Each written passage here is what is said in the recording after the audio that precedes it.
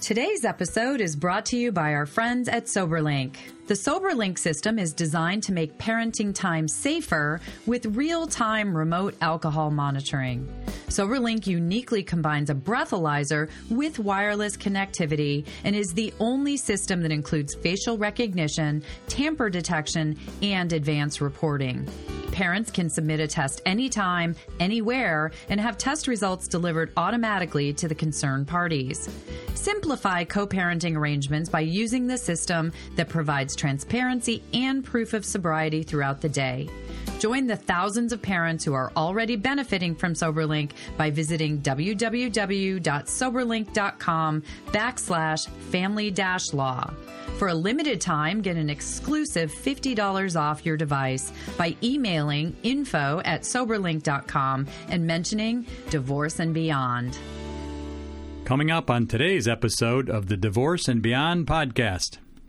I want to start by really saying to anyone who has experienced depression or anxiety in their lives to know that you're not alone, that emotions are there to help tell us something about what we need to do next. Hello, and welcome to the Divorce and Beyond podcast. I'm Susan Guthrie, your host. As a top divorce attorney and family law mediator for 30 years, I know what you need to know to get through your divorce and, most importantly, how to move beyond it to thrive and transition to your new future. My experts and I are here to give you the insider view into the process, so listen in for the wisdom and expert information you need on your journey through divorce and beyond. Hello, and welcome to today's podcast. I'm Susan Guthrie, your host, and today I am joined again for the second in a series of episodes with the divorce doctor, Dr. Elizabeth Cohen. Dr. Elizabeth joined me last month for an episode that focused on dealing with the emotions of divorce, and I have to tell you that I was just telling her that episode has jumped up to the top 10 episodes of all time of the Divorce and Beyond podcast. And I think that's because she is the divorce doctor. She is the divorce whisperer. She knows how to help you deal with those emotions. So I'm thrilled to have her back for the second in this series. We have a bit more of a serious, last month was a serious topic. This month is quite a serious topic. And the fact that Dr. Elizabeth, she is a clinical psychologist. She has a both in-person and telehealth practice. She practices in New York City and sees patients, but also works with clients and patients around the world through telehealth. And I just want to remind you all, she also has that very successful and very popular online program, Afterglow. I love that name. It makes me feel all warm and fuzzy, but it's to help people thrive and shine in their life beyond divorce and heal from the process. But today, we talked about this, and September, as we are recording this, September is Suicide Prevention Month, and several factors I want to bring to people's attention around depression and anxiety during both divorce and the era of COVID. So I think it's an important thing that we talk about, your susceptibility to depression and anxiety if you're going through divorce, how that may be impacted by the additional pressures of COVID, and how they lead to, unfortunately, suicide. So one thing I just want to mention before we get started, if you are having thoughts of suicide, please reach out for help immediately. The National Suicide Prevention Lifeline is 1-800-273 TALK, TLAK. I'll have that in the show notes, but please, reach out to me, reach out to Dr. Elizabeth, reach out to someone, get some help. But, Dr. Elizabeth, thank you so much for joining me. I'm so happy that we're going to be talking about this today. There's so much that people need to know about depression, anxiety, and suicide. Absolutely. Thank you so much, Susan, for having me on again. I love talking to your audience, and I'm deeply touched to be talking about this really profound and painful experience of suicide. And I want to start by really saying to anyone who has experienced depression or anxiety in their lives to know that you're not alone, that emotions are there to help tell us something about what we need to do next. So all the emotions that we have were evolutionarily adaptive in some way because we still have them. And so I talk with clients about, if we didn't have anxiety, then I'd walk across the street in New York City and not look both ways and maybe get flattened by a truck, right? Because I wouldn't be nervous that maybe a car would hit me.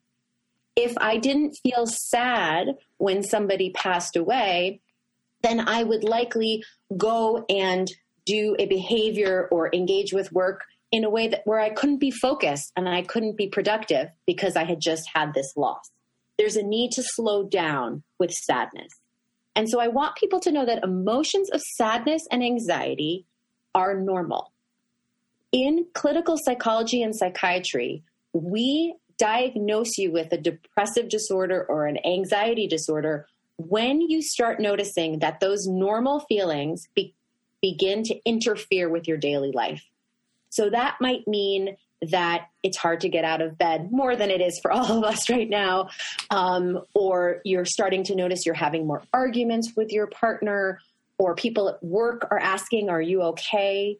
And so very often, I'm mentioning what other people are saying, we need feedback from others about our change in our behavior. So you would be diagnosed with a depressive or anxiety disorder if you had symptoms that were consistent for more days than not for 2 weeks for depression, and that it interfered with your life. And so I want people to be really clear that if you are noticing that these feelings you're having are changing your life right now, reach out for some help. I know I talked in the other podcast about how this is a traumatic time, but let's pay attention to any shift in mood, because what's the worst that happens? You talk to someone and you realize that you're not having a depressive episode. Great.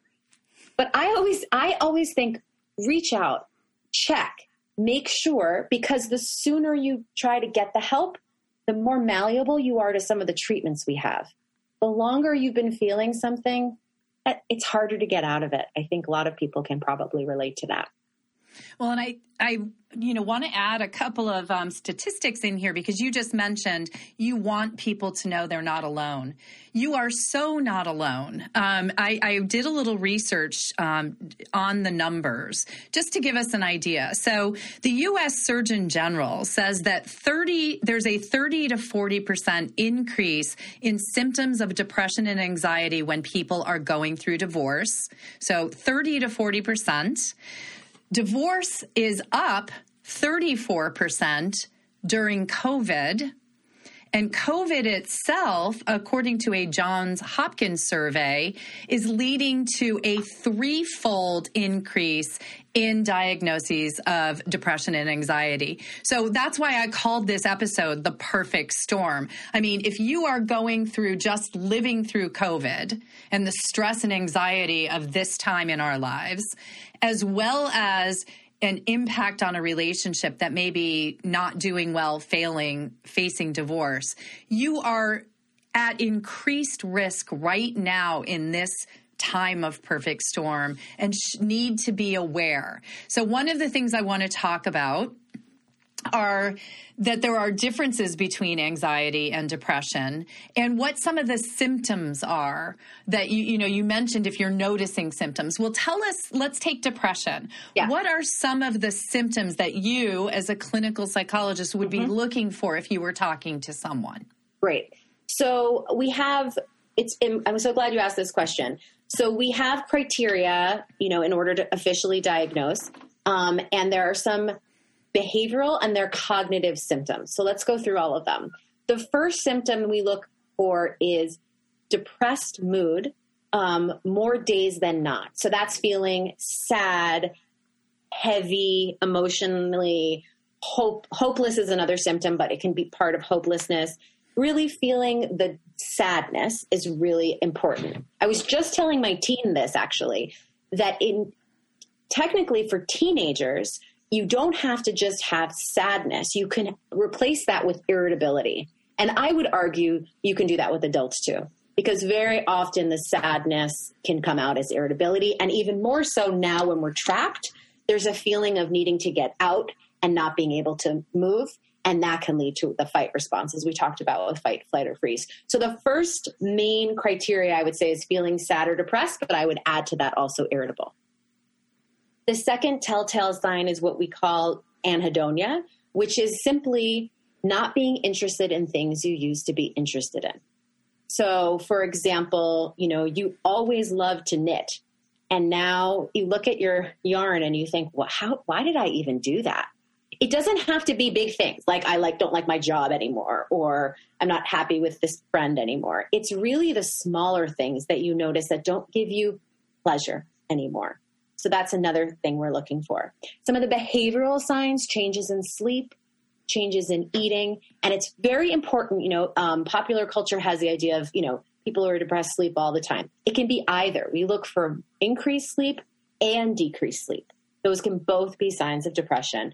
So can loss of appetite and an increase in appetite. So those are really important.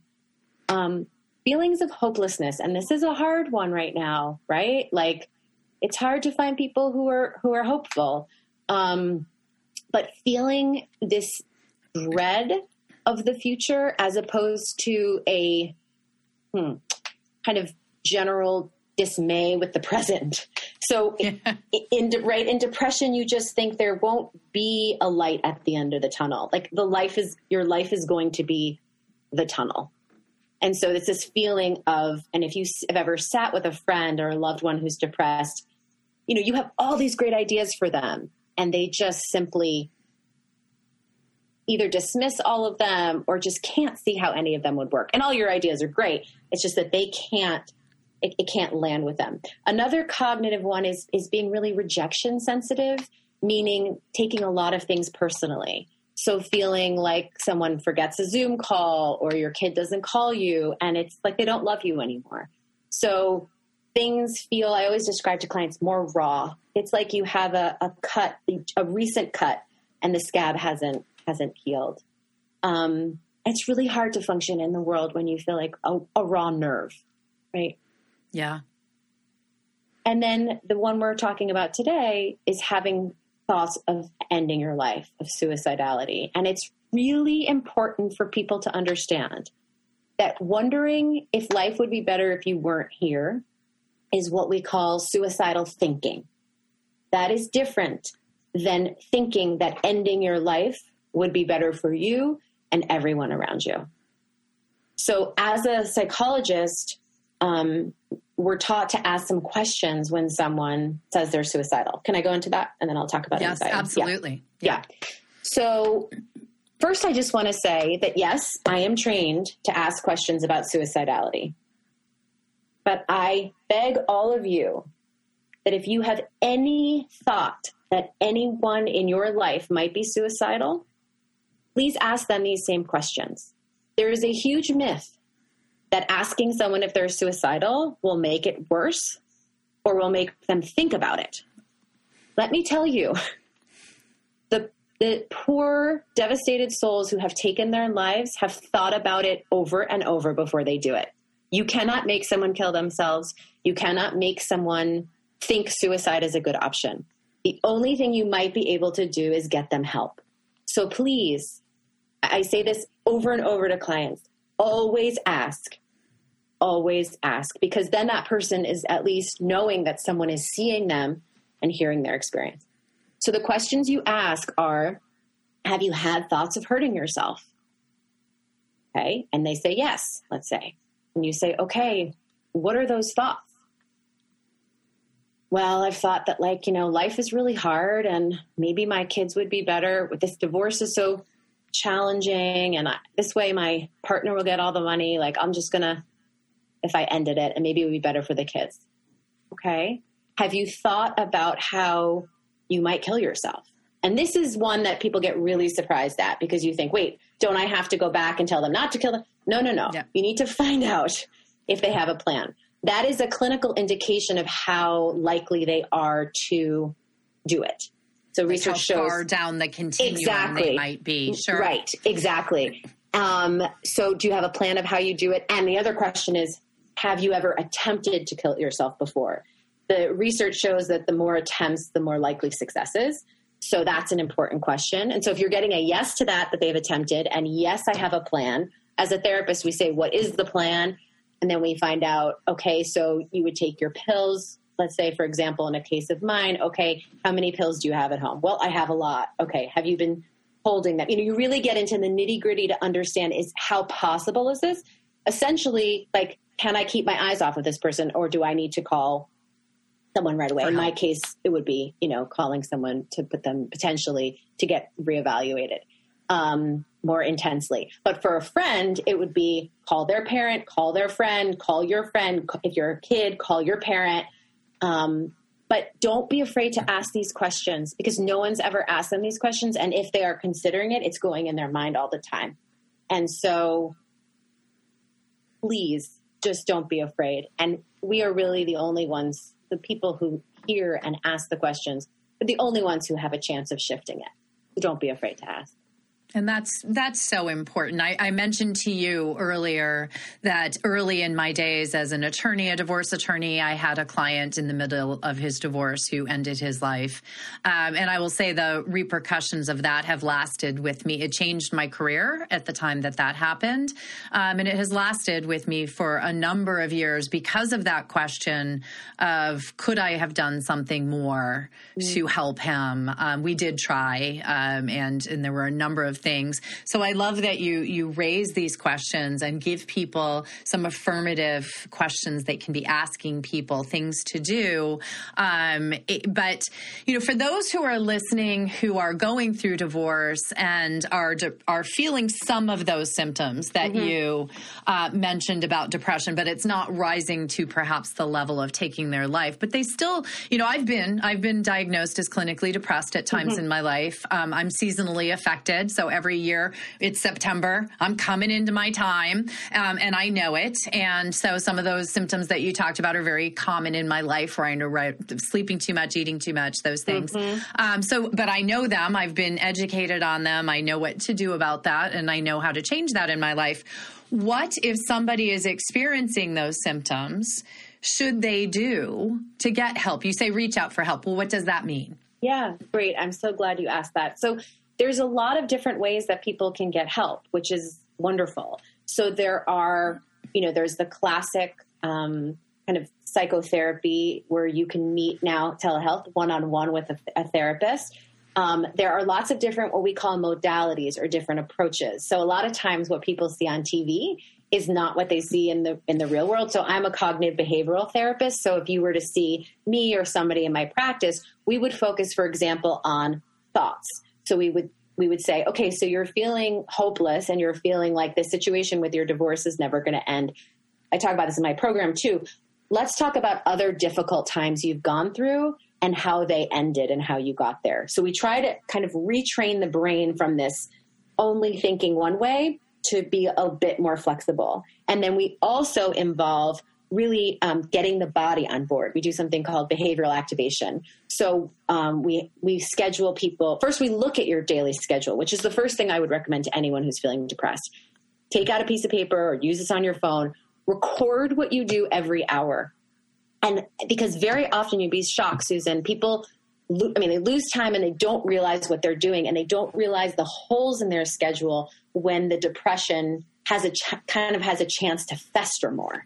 Yeah. And we kind of help people put in there an alternative. And it can be very small. Like a big one for my clients is taking a bath or calling a friend or touching the grass, like very small things that can kind of shift you behaviorally, moving your body. And that doesn't just have to be exercise. That can be shaking or having a dance party.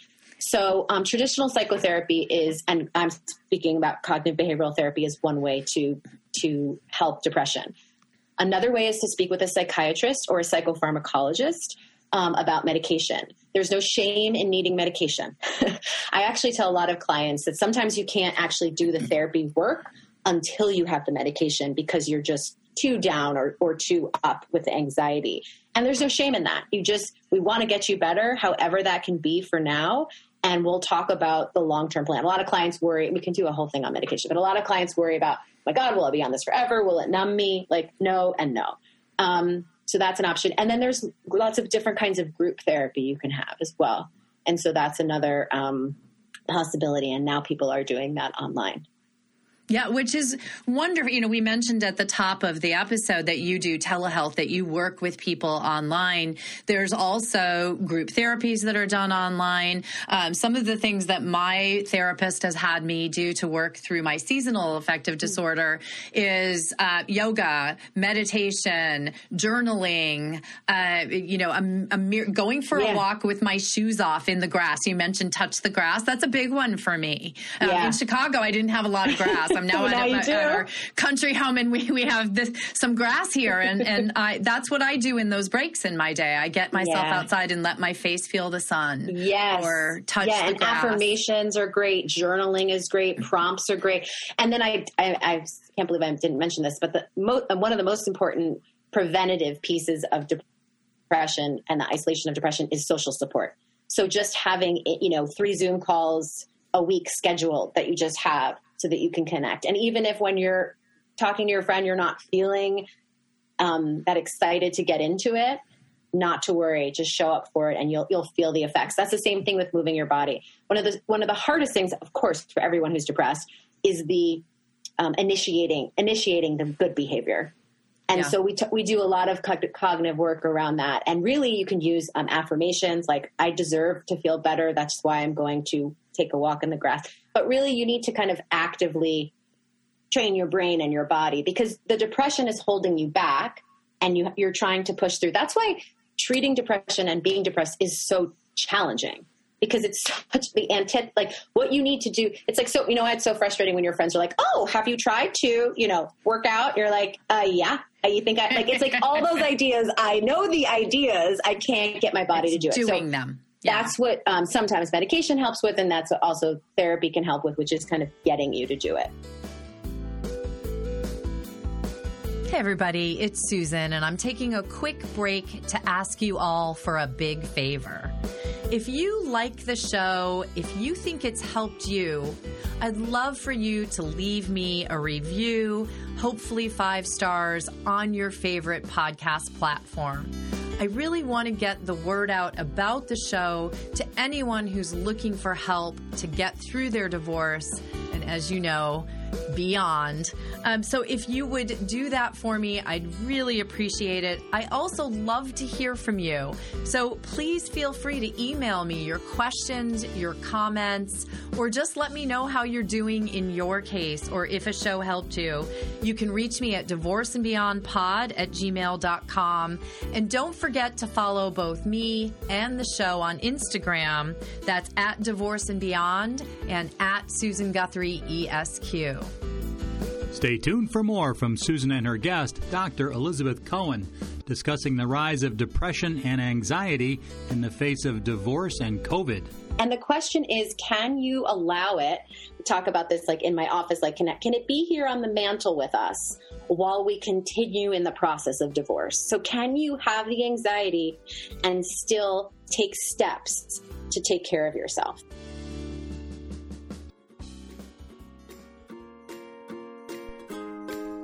If you are enjoying this episode, check out Moving On from Divorce with Michelle Dempsey Maltock.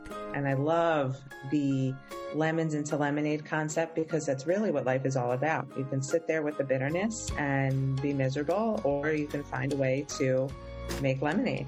And why not do that? And now we return to today's show. And I know that we've talked now about depression, and there's a lot we could talk about we could do a whole episode just on depression. But sure. I think for many, many, many people, either going through just the world of COVID, going through divorce, going through anything in life right now, anxiety is on the rise. Mm-hmm. And that is a different diagnosis and has different symptoms. They can coexist, like anxiety and depression are often, I think, diagnosed together. But what's the difference? What is anxiety? What are the symptoms of anxiety? Mm-hmm. So I just want to explain this from the framework of the, because I always like to get back to the body and the evolutionary adaptive pieces of it, because I think the body is just so amazing. We're amazing organisms. So when something scary is happening, as we talked about in the last podcast about when there's a trauma, you have fight, flight, or freeze. So essentially, we just talked about freeze, which is depression. So the response to a trauma is to shut down, to slow down. They call it like the gas and the brakes at the same time. Anxiety, it can be fight or flight. It is the activation. It's the body going into overdrive instead of underdrive. And so it can, and that's why it's so great that you pointed out, like people can be feeling, first of all, they can be feeling both, and you can cycle between both. Like there is no, like, and when I was in grad school, we did a lot of research really trying, and they're still trying to understand, is there really actually a difference? Like, is it the same disorder, but different manifestations? So as far as anxiety, I would say that it's the overactivation response to a stressor. And so anxiety can be seen in so many different ways. A lot of people's anxiety, which is why I like this, are in the body. So, you have heart racing, you have sweating, you have tummy aches, you have headaches. And I love to tell this story because I was trained initially to treat panic disorder. That was like the clinic I went to learn exactly how to do cognitive behavioral therapy for panic disorder.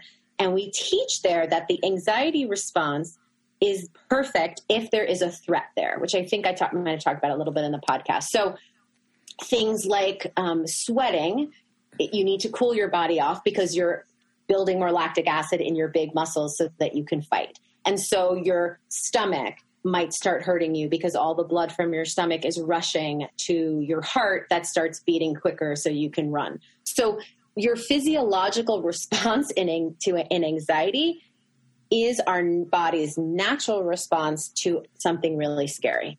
So you always need to start with anxiety, reminding yourself, I had to do this morning with something that triggered me, that you're safe.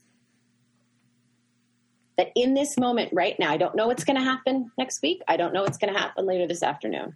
But I'm sitting here and feeling my butt in the chair, and my life is not in danger in this one moment. There's so much in that. Wow. That's if we can connect to each moment feeling safe and okay, then we can focus on what we have to move forward and do next. It's the feeling of lack of safety that really drives anxiety, and lack of safety from, and a big area for many people is the unknown. And so that's why I talk about like, okay, we don't know, but let's get back to right now. What do you know right now? Well, I can have a drink of this water. I can talk to Susan. I can see the flowers on my desk. Like that's pretty much it. But it's something to hold on to. And this really strikes me that, for people going through divorce, I always talk about divorce limbo, right? The future, that is what divorce is. It's this horrible rung of hell where you don't know what your future looks like. So of course, anxiety is going to be provoked, and fear. It's just a perfect. It's appropriate. And it's appropriate, it's the right response. It's totally appropriate. And the question is, can you allow it? Talk about this like in my office, like can it be here on the mantle with us while we continue in the process of divorce? So can you have the anxiety and still take steps to take care of yourself? And that's where the present moment, I am safe, happens. It's not a denial of the anxiety because you might have a lot of real reasons to be anxious, but in this moment, can I feel the safety so I can take the next right step for myself in the divorce? One thing I wonder as we're talking about this, because I have listeners, but male and female. Mm-hmm. And I think one of the things that I read was that both depression and anxiety can strike the sexes differently, that the symptoms can be manifested differently amongst the sexes. How does that shake out for those who are listening, my male listeners or my female listeners?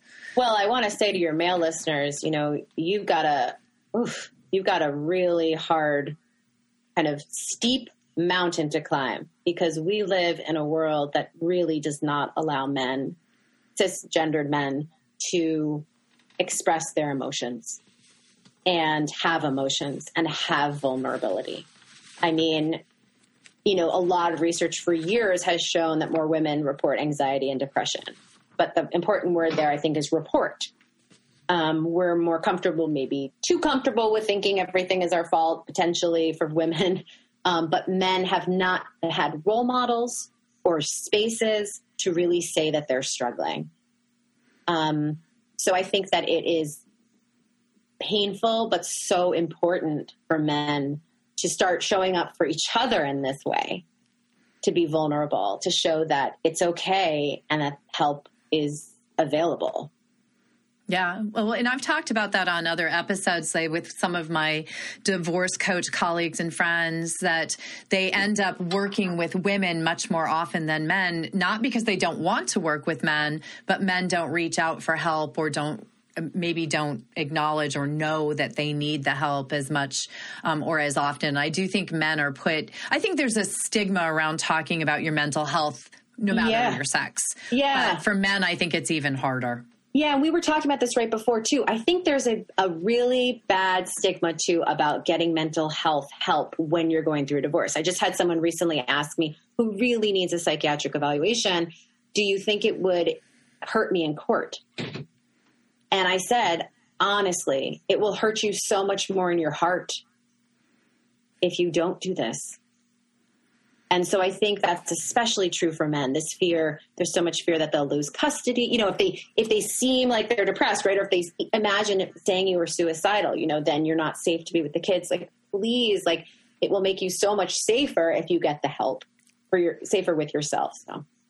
And I've gotten that question as a divorce attorney as well, around mental health help, around substance abuse help. You know, if I go get substance abuse help, aren't I making myself clearly a threat to my children? And I'm like, no, you're showing that you acknowledge there's an issue and you're getting the help for it. And it's the same thing with mental health help. I mean, there's nothing more important than getting the support and help that you need so that you can be the best parent, co-parent that you can Exactly. be. It's the whole, you know, putting the oxygen, like they say when you get on the plane, right? You have to put the oxygen mask on yourself first before the child. Also, I want everyone to remember that when you worry about going to see a mental health provider or do a group or admit that you have a mental health struggle, think about the message you're sending to your kids.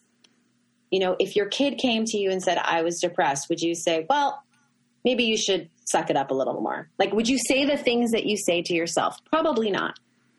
So also know that if you can't, I say this sometimes to clients, like if you can't do it for yourself, maybe do it for your kids. Because if they ever struggle like this, I'd like them to know that there's help out there. And you can say it till you're blue in the face, but if they see that you're depressed and you're not getting help, they're not going to believe it. Right.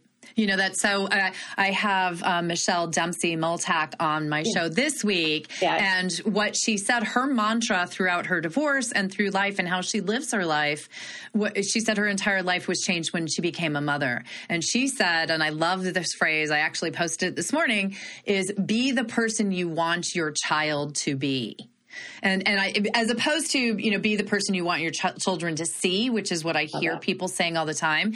But, you know, model for your children the person that you would like for them to be in life. And she lives that way. It's so powerful. And what you just said is so powerful. I love that.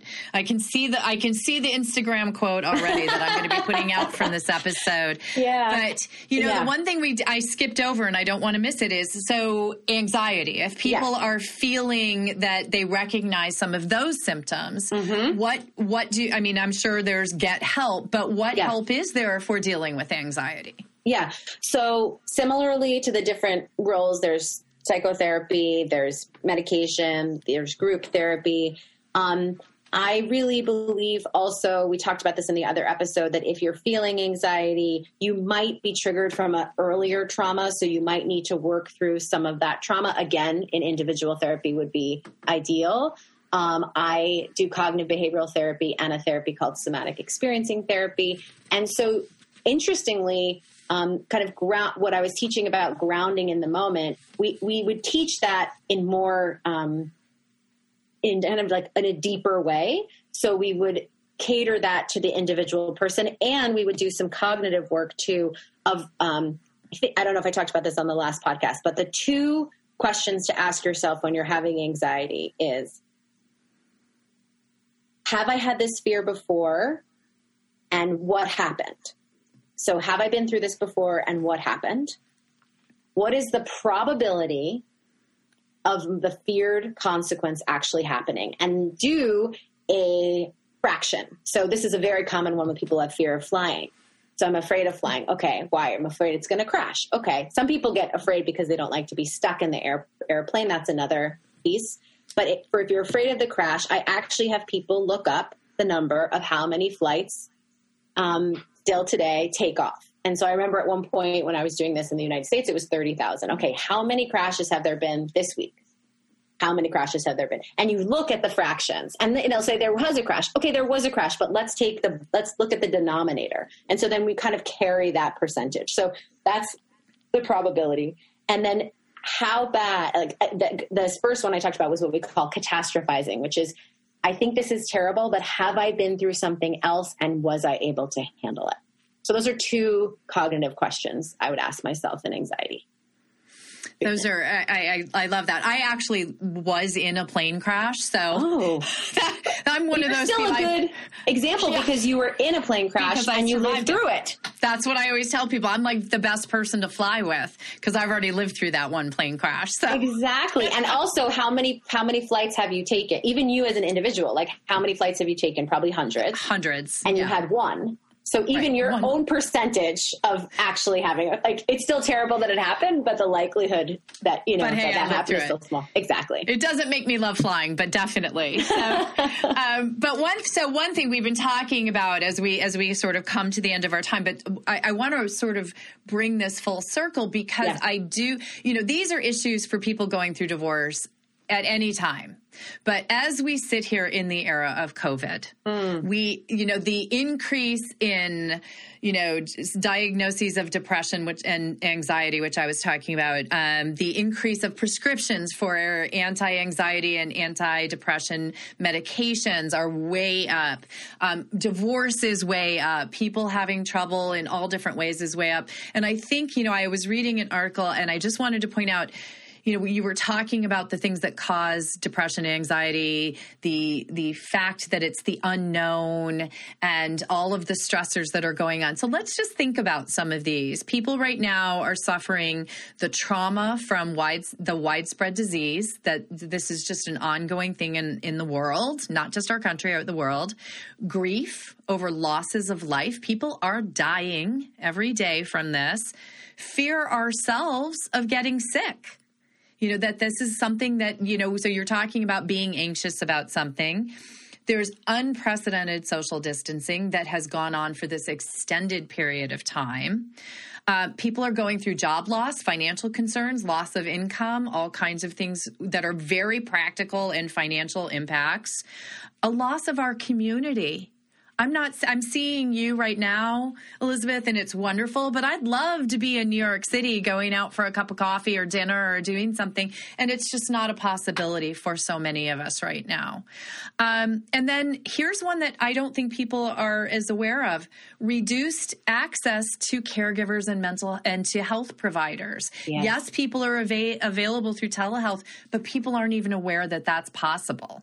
So there's so much that's happening in our world right now in this confluence of circumstances that is increasing the chances or the possibility that you might be suffering some of these symptoms or exacerbating the symptoms. Yeah.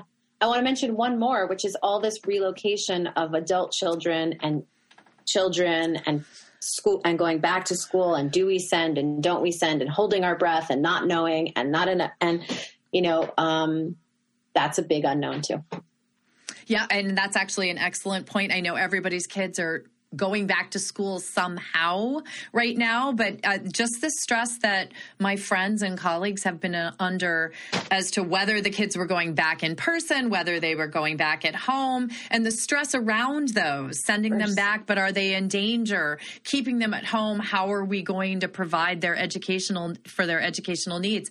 Every day seems to bring more and more stressors or complications in our lives that are not things that we've dealt with in the past. So it's, we're really in that area of, and in a space of time where we need to be even more aware of our mental health and that there are options and help out there. Absolutely. And if you're questioning for a moment that this might be more depressed or more anxious than you usually are, talk to somebody. Call that helpline or call a therapist. People can reach out to me and I'm happy to help them find referrals, just to have a 15-minute call with somebody to find out, like, is this really something you need helped? And how could we help you?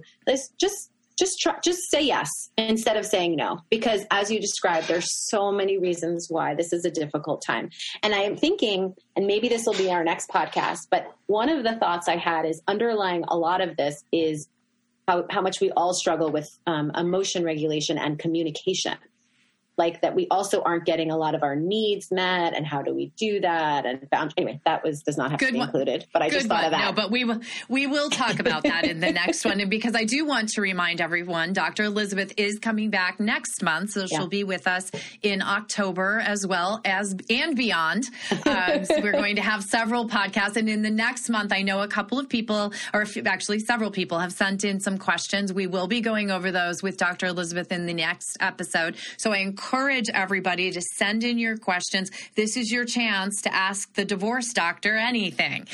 So please send in your questions, your comments. It's divorceandbeyondpod@gmail.com. We'd love to hear from you. And you mentioned people can reach out to you for a referral. Yeah. You also have resources on your website. Tell people how to get in touch with you and find your website. Sure. People can find my website at drelizabethcohen.com. And I'm also at The Divorce Doctor on Instagram. When you go to my website, you can easily connect to me and contact me, send me your information, and we could set up a call. I also have resources on there like how to have a stress-free divorce. I also have a blog on how to pick the right therapist for you. And I have a how to bust worries in 4 steps. So I have a lot of like free information for people that, depending on the level of intensity of their feelings, can really help. So reach out, continue to reach out. And if you don't feel comfortable yet reaching out to a professional, please reach out to a trusted friend. You're not alone. Everyone. You are not. You are not alone. No. And by the way, it makes people feel, a lot of people who are depressed think, oh, my friends, they can't. I have a blog on this too about how to talk to your friends when they're depressed. But, I don't want to talk to my friends anymore because they're so tired of hearing from me. No, people love vulnerability. When you share how something is hard for you, then that other person realizes they're human too. You feel heard and seen. No one is perfect. Instagram is just a highlight reel. It's not really what's, I always say to people, don't compare your insides to other people's outsides. Just people check out Brene Brown, vulnerability. Yeah, exactly. Right? Worked for her. Exactly. Worked for all it will work for you. Yes. I also don't want to miss telling people again about Afterglow because sure. It's such a wonderful program. So tell people thank about you so Afterglow. much. Yes. So Afterglow, The Light at the Other Side of Divorce, is my online program. It's a video series. This is focused for women on how to heal and to thrive, not just survive after your divorce. It's a comprehensive program, essentially kind of like therapy in a bottle online, for those of you who really believe that this can be the next chapter and it doesn't have to be painful to go through divorce. So please join me there. That's at drelizabethcohen.com/Afterglow. I will have links to everything in my in the show notes. As you all know, I always say divorce is an opportunity. Afterglow will help you find those opportunities. So I encourage you to look at that. And one last note, again, the National Suicide Prevention Lifeline is 1-800-273 talk. Sometimes it's easier to just talk to a neutral person online or on a phone. Reach out. They also have the website. I will have all of that information in the show notes as well. But Dr. Elizabeth, thank you so much for coming back this month, and such an important topic for everyone. You are not alone. You are not. You are not alone. Thank you so much. So happy to be here. Thank you for joining me today on the Divorce and Beyond podcast. I hope you found some information and inspiration to help you on this journey.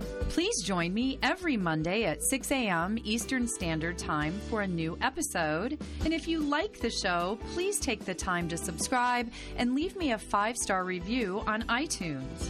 You can also find more information on the website at divorceandbeyondpod.com, where you'll find links to the YouTube channel, transcripts of the episodes, and other bonus content. So I'll see you next week to help you move through your divorce and beyond.